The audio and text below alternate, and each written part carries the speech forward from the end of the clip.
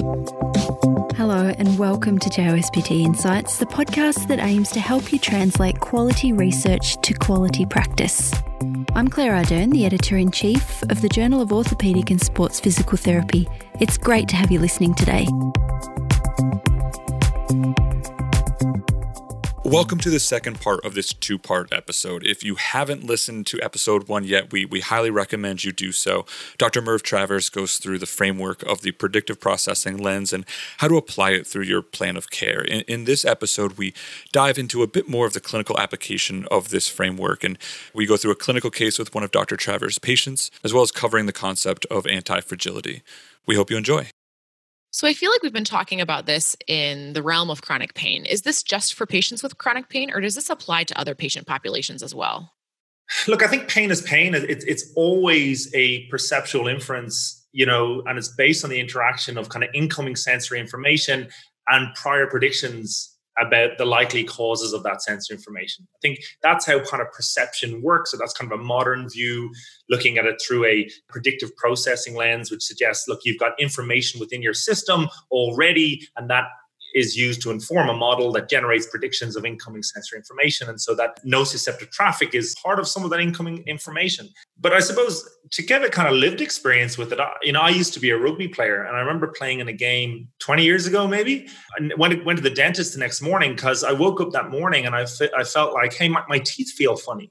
Hadn't really done much, but couldn't kind of make sense of why my teeth felt that funny. So I'm probing around in my mouth with my tongue, and I'm pushing on my teeth, trying to, have I knocked a tooth loose? Kind of what's going on here? And then I went to the dentist, and while I was sitting in the chair, I was like, I got it. I think my teeth don't line up. They took a mold, and they're like, hey, you're right. Your teeth don't really kind of line up right. I was like, yeah, I thought so. And then they said, okay, well, we're going to take a little X-ray. And then they came back like, oh, so we think you've broke your mandible and your neck. And so for me, I was like, nah, get out of here. There's no way. And they're like, no, you need to go to the hospital, right? And so look, that was the case. I'd taken off a couple of transverse processes in my neck, and I'd fractured my mandibular condyle. But to me, I'd had no pain, so totally frank trauma. And no pain at all. And, in the context, the contextual cues of playing rugby, I'm getting my teeth kicked in anyway. What's the difference, right? But for whatever reason, it didn't evoke that threat response. And only to the level the next morning where I was like, look, my teeth kind of just feel a bit funny. Yet this morning, I was coming down the stairs and I stood on a piece of Lego. And I can tell you didn't do a lot of damage, but I let some expletives out, which made me feel better. But certainly I had pain, and it was dark. It was early morning. I wasn't expecting it. But my point is, so even in the context of acute injuries and acute pain, and I have a background working in professional sports, and we kind of mix these terms all the time. Someone has an injury. Well, maybe they've reported pain. Do we know they have an injury? And so that line gets really blurred. Whereas I think down that more persisting pain pathway, we're probably more confident a lot of the time saying, look, we're past the normal healing time. Therefore, we're reasonably happy, maybe not a massive inflammatory driver in the tissues, for example, in the absence of there being some inflammatory disease or something. So I think pain is always pain. The timeline, it's not like you pass day 83 and some switch flicks and we're like, okay, now you've got persisting pain, or now you've got chronic pain, or whatever label you go on. And I think all of those other human factors are always relevant. The process of perception weighs in on your internal model and all the information orally held in your system. And it doesn't really care for whether it's 3 days deep into the episode or 30 days into an episode or 3 years into an episode. Can you actually provide any recommendations for how to do that? I think that can be tough to, number one, like time constraints with evaluations are present, at least in the health system in America. Or even just comfort asking those questions that can be personal. Maybe the patient isn't expecting to be asked about their home life when they're coming in for their back pain. Can you give recommendations about how to approach that? Certainly for me, when I was more junior as a physio, I was probably a bit self-conscious and a bit like, oh gosh, this is kind of awkward to ask some of this stuff. And I've definitely had times where you can see in your patient like, oh gosh, I wasn't expecting to be asked that. And I think you need to be prepared that maybe you just have a very short preface that says, look, we understand that pain isn't all about what's happening in the tissues. And for example, I have a sore back, and when I'm doing exams, it always feels worse because of the lack of sleep and stress. Do you find there's other things that are non-physical that affect your back? It might help to kind of preface it with something, give a little something of yourself, that and an example that might actually anchor them a little bit. But also, I think my experience with it has been very much that once I start that conversation, the information tends to flow from the patient, actually. And so it's about listening.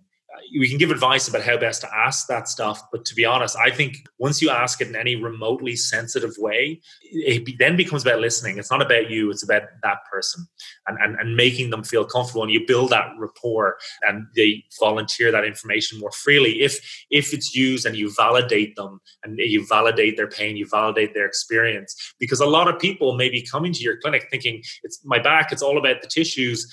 And I need you to fix it. But they might have lingering thoughts in their mind that, like, hey, it's worse when I'm up all night and my kids are crying and I don't get any sleep. Like, they've lived the experience of their life and the pain they have with it. They just might never have been asked. Sometimes reflect back what they say as well. Okay, so what does that actually mean to you? And I think, something that is really nice if people want something to anchor to is Sam Bunsley, who's a researcher over here in Australia. She's done fabulous qualitative research in people with, in multiple groups, but certainly in people with low back pain. And she's worked on the common sense model of pain, which suggests that kind of people with persisting low back pain, they kind of have 5 core domains under which they try to understand their pain. You could use that framework to go, okay, well, at least I want to get some information across all of these domains. And so the first one is identity beliefs. Kind of what have you been told is wrong with your back? Oh, I have disc bulges. And then the second domain is beliefs about the potential causes of that problem. So it's, why do you think your discs are bulging, or what has been said about your discs, why they're bulging? It's caused by my bad posture, or it's caused by my job, or it's caused by repeatedly picking up my kids, whatever it is, it's about the causes.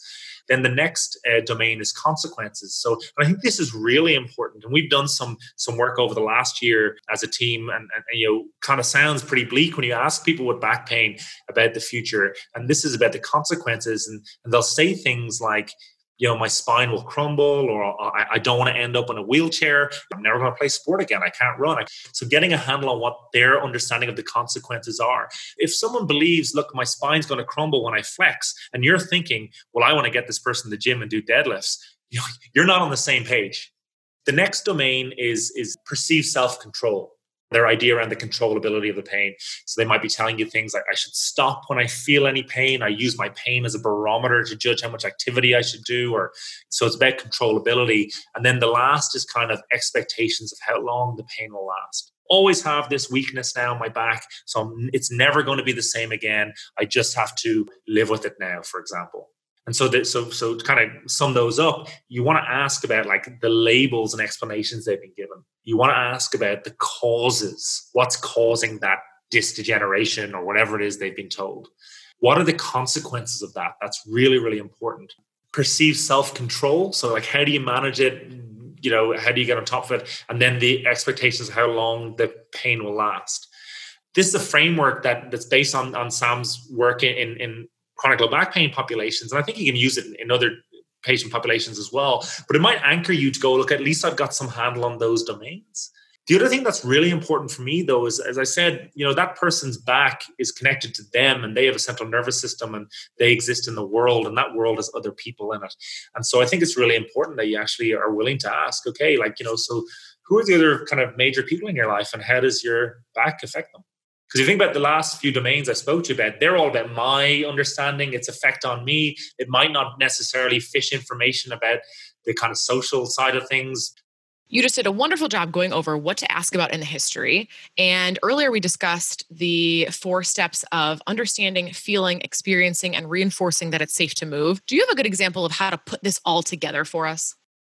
So a patient I'm seeing at the moment, he's a young guy in his mid-20s, 5-year history of knee pain after he was formerly a rugby player and had an ACL repair 5 years ago, developed kind of persisting post-surgical knee pain. And over those 5 years, he went to see lots of different physios.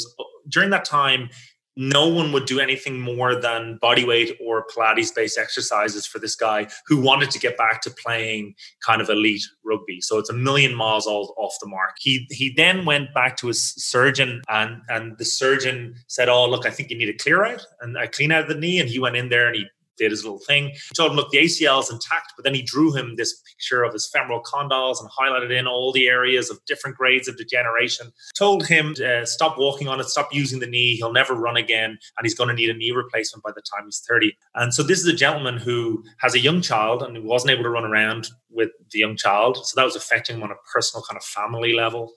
He put on a load of weight, so that was affecting him in his health and his mental health in a lot of ways. He was stripped of being able to play sports, which is a big part of his kind of whole social identity.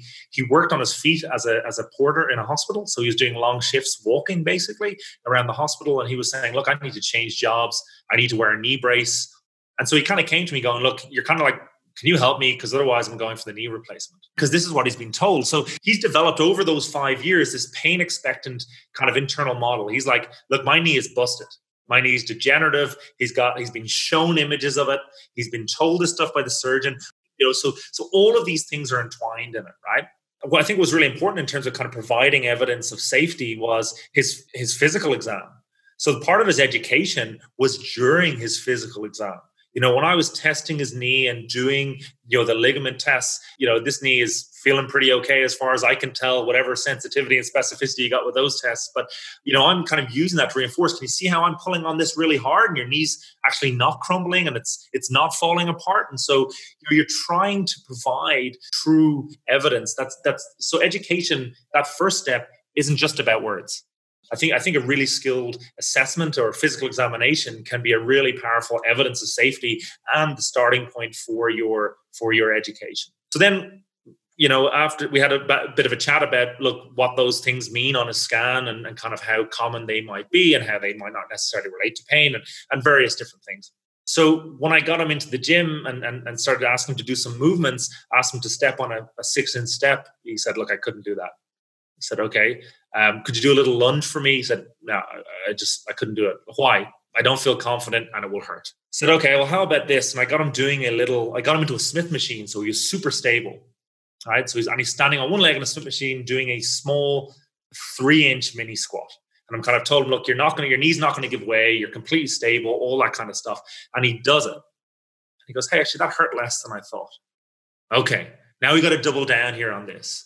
And so from a perceptual point of view and feeling that it's safe to move, we did lots of repetitions at slightly different depths and slightly different speeds. And he wasn't attending to the pain. He was attending on trying to perform a task with a different kind of goal objective. So do this at a different speed, etc. But that's also became the building blocks, to getting him back squatting and doing step-ups on boxes, etc., etc.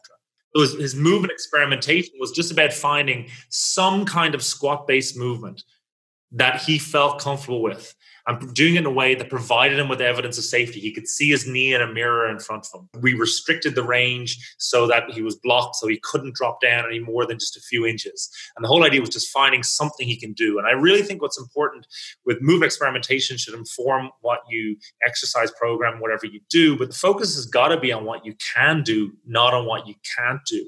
And what it sounds like you've done here is really taken his goal and tried to get a foothold somewhere on that road to his final destination where he can perform a variant of that movement, either pain-free or at least with a significant decrease from his expectation of pain and building from there.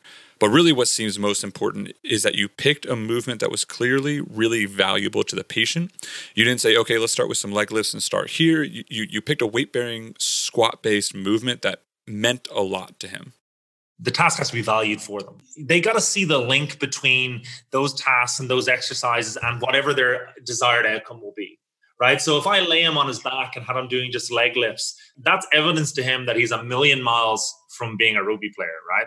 I mean, of course, if I tried everything else, I had nothing else, well, then maybe that's where I've got to go. I think you got to try and experiment and find ways that manipulate the type of exercise or task that they really value and want to do. And if you introduce that prediction error and they're like, look, that actually feels a little bit better, or it surprises them because it violates their expectations, then you can have that conversation, reinforce the messaging you've already given them, but also use that as a foundation for how you begin your exercise program. And because he had been an elite kind of strength, kind of power athlete as a rugby player, it was a really highly valued thing for him. It wasn't picked kind of arbitrarily. You know, he was like, look, it would just make my day if I could go to the gym and squat and I could do some of the stuff. It's like, okay, cool. Let's see if there's some movement that's in some way squat based that we can start you with. And your whole programming then becomes about drip feeding more of that activity. I'm not saying that you forego the idea of traditional gym-based exercise or how you'd prescribe that stuff. I'm saying I think this is an interim step for a lot of people. It's an experiment. Like, he knew that, look, I don't know where the ceiling is here, and we might push you through from time to time. And we're trying to find that balance between enough that he feels like he's getting a stimulus and you're providing credible evidence of safety to the central nervous system, not so much that you tip him up over the other end and, you know, he's going to get a flare up. But what's really important here is you can't just get that guy, throw him in the gym and say, look, get strong, mate, you'll be fine. The education subserves all of that because his understanding of his problem informs his internal model. And that re-education, if you will, is part of your subjective exam, is part of your objective exam. It's not just this intervention you give at the end that's just some throwaway words around pain. How do you manage those flare-ups, and how do you differentiate between that's just part of this process of learning how to feel that it's safe to move and experience that it's safe to move versus actually, we actually should be addressing, like, we could actually be causing some more, let's call it, damage? I think an area that does this really nicely is in the tendinopathy world, where they use that pain monitoring model. And with this guy, we did something similar where we had to chat about how pain works. We had to chat about what, you know, understanding that if you have a flare up like this, if you fell off your bike, slammed your leg into the curb, and now your ankle is pointing in the opposite direction, I'm quite happy to chalk that up to, you know, we've done something here, right? If you're just doing this task and we've been doing it for a while, it's been going really well, and, you know, you do get a flare up, it could mean we've done something too much and we'll figure it out. Or it could be reflect on some of those other contextual stuff. You know, did you get less sleep? Was your child sick? Were you under more stress? And some of those other things that can affect pain as a percept as well, but also deeply rooted in that understanding, his understanding and his buy-in that the pain wasn't just about tissue damage. Him understanding that his system has just learned to be kind of overly protective, and it's not a smooth journey out of that. And I think you have to be open with that conversation at the start. If your patient has an expectation that, okay, I went to see Merv, it's going to be a smooth run out of here, that's not how it works. And they need to be prepared. And, you know, I'd always speak to them and prep them about the idea of flare-ups, what they mean, you know, et cetera. So and having a contingency in place if that happens. And also for some, even just distinguishing and understanding, look, you might just get some DOMS, you might just get some muscle soreness because you've not been using this body part. So if you do get some of that, that's okay. In fact, it's desirable, but, you know, you need to be able to distinguish that from your symptoms as well. You know what strikes me on this is that, you know, going into PT school, I really thought the PT was the correlate to the mechanic, right? So the mechanic fixes cars and we fix bodies. But that's really not what's happening here. You know, when he goes back to his surgeon, he's still going to get a picture that shows arthritis and cartilage damage, etc. So you didn't fix him per se, but you didn't have to, right? You acted as a mentor, an educator, and as a guide to get him from where he was back to his goal activity. Well, the thing for me is that, like, it's a really privileged position, right? So when someone comes into the clinic and they sit down in front of you and they're like, hey, fix my knee. In some ways you can think, oh my goodness, you have no idea what you're asking of me. But at the same time, you can go, well, look, what a privileged position to be in to be able to help this person. But I don't see myself ever as a physio, actually, or as a strength and conditioning coach or whatever else. I see myself as a project manager. Like my job is to manage the project. I'll resource you with the resources you need. I'll educate you with the stuff that you might need. We'll try some stuff, you know, we'll experiment together. But, you know, the key thing is the patient understanding that they are part of the process. I'm not going to fix you. I'm a project manager. You and getting you back to your goals is the project. So that means your input, your feedback at all times is incredibly valuable in the process. Merv, Dan and I were able to read an awesome piece that you wrote about anti-fragility. And I think that applies to a lot of the things that we've talked about today. Could you go into that a little bit? We've gotten to this world where the spine has been viewed as being fragile and breakable. You look at the ads on the TV, you look at even the information that's in medical textbooks, even to a certain extent, it's viewed as this special fragile structure. And the human body is being fragile. And we kind of gotten ingrained in this patho-anatomical model where we think that stuff breaks all the time. But then I think about it, I think what's the opposite of fragile? And when I ask this repeatedly, people always say strong. And they say, okay, well, give me an example of something that's fragile. And they say, like a wine glass. Okay, you drop a wine glass on the floor, it's probably going to smash. Okay, well, what's the opposite of that? Well, maybe a stone or a rock that's strong. Like, okay, well, if you drop that rock on the floor, it might survive, but it's no better for that shock, which means we've got to shift the spectrum further to this idea of anti-fragility, right? So you think about the human body, you can go to the gym or go for a run or whatever, you can stress your physiology and your anatomy to a certain point, recover, and be better for that stressor. We don't just look to survive. What we're doing, and what I try and instill in my patients, even when they've had an injury, is that we want you to come out of rehab better than you were before and be anti-fragile and have an anti-fragile mindset. And I wish I was clever enough to be the person who thought up of that idea, but it so comes from a book that I read years ago called Anti-Fragile by Nassim Taleb. It just resonated so strongly, and I've integrated it with my whole kind of philosophy of practice. And so dealing with flare-ups, for example, for me is an evidence of anti-fragility, that you can absorb that stressor, learn from it, be better for it, and move forward on your path towards anti-fragility. Merv, it has been so wonderful to have you on and share. This framework is so clinically applicable, and it's just been awesome to actually hear like how you not only teach this stuff and then also just like how you apply it to patients. That to be able to have both in one shot is incredibly valuable. So thank you so much for sharing all of that with us. It really has been a pleasure. So thank you very much. Where can people find you on social media? Yeah, so I run a company that provides continuing education for physios and other kind of exercise and health professionals. We run a series of courses on integrating strength and conditioning principles into physiotherapy, tendinopathy rehab, S&C for physiotherapy courses, and been integrating pain science and exercise science. That's Optimize Rehab, Optimize with an S. On social media, I am on Twitter, so Merv Travers. And I'm on Facebook as Optimize Rehab as well. So they find where I teach in my courses and all that kind of stuff. Merv, thank you so much for coming on the show. It has been phenomenal to have you on.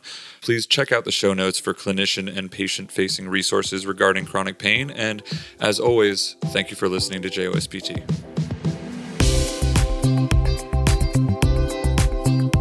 Thanks for listening to this episode of JOSPT Insights. For more discussion of the issues in musculoskeletal rehabilitation that are relevant to your practice, subscribe to JOSPT Insights on Apple Podcasts, Spotify, TuneIn, Stitcher, Google, or your favourite podcast app. If you like JOSPT Insights, help others find us. Tell your friends and colleagues and rate and review us. To keep up to date with all the latest JOSPT content, be sure to follow us on Twitter, we're at JOSPT, and Facebook, we're JOSPT Official. Talk with you next time.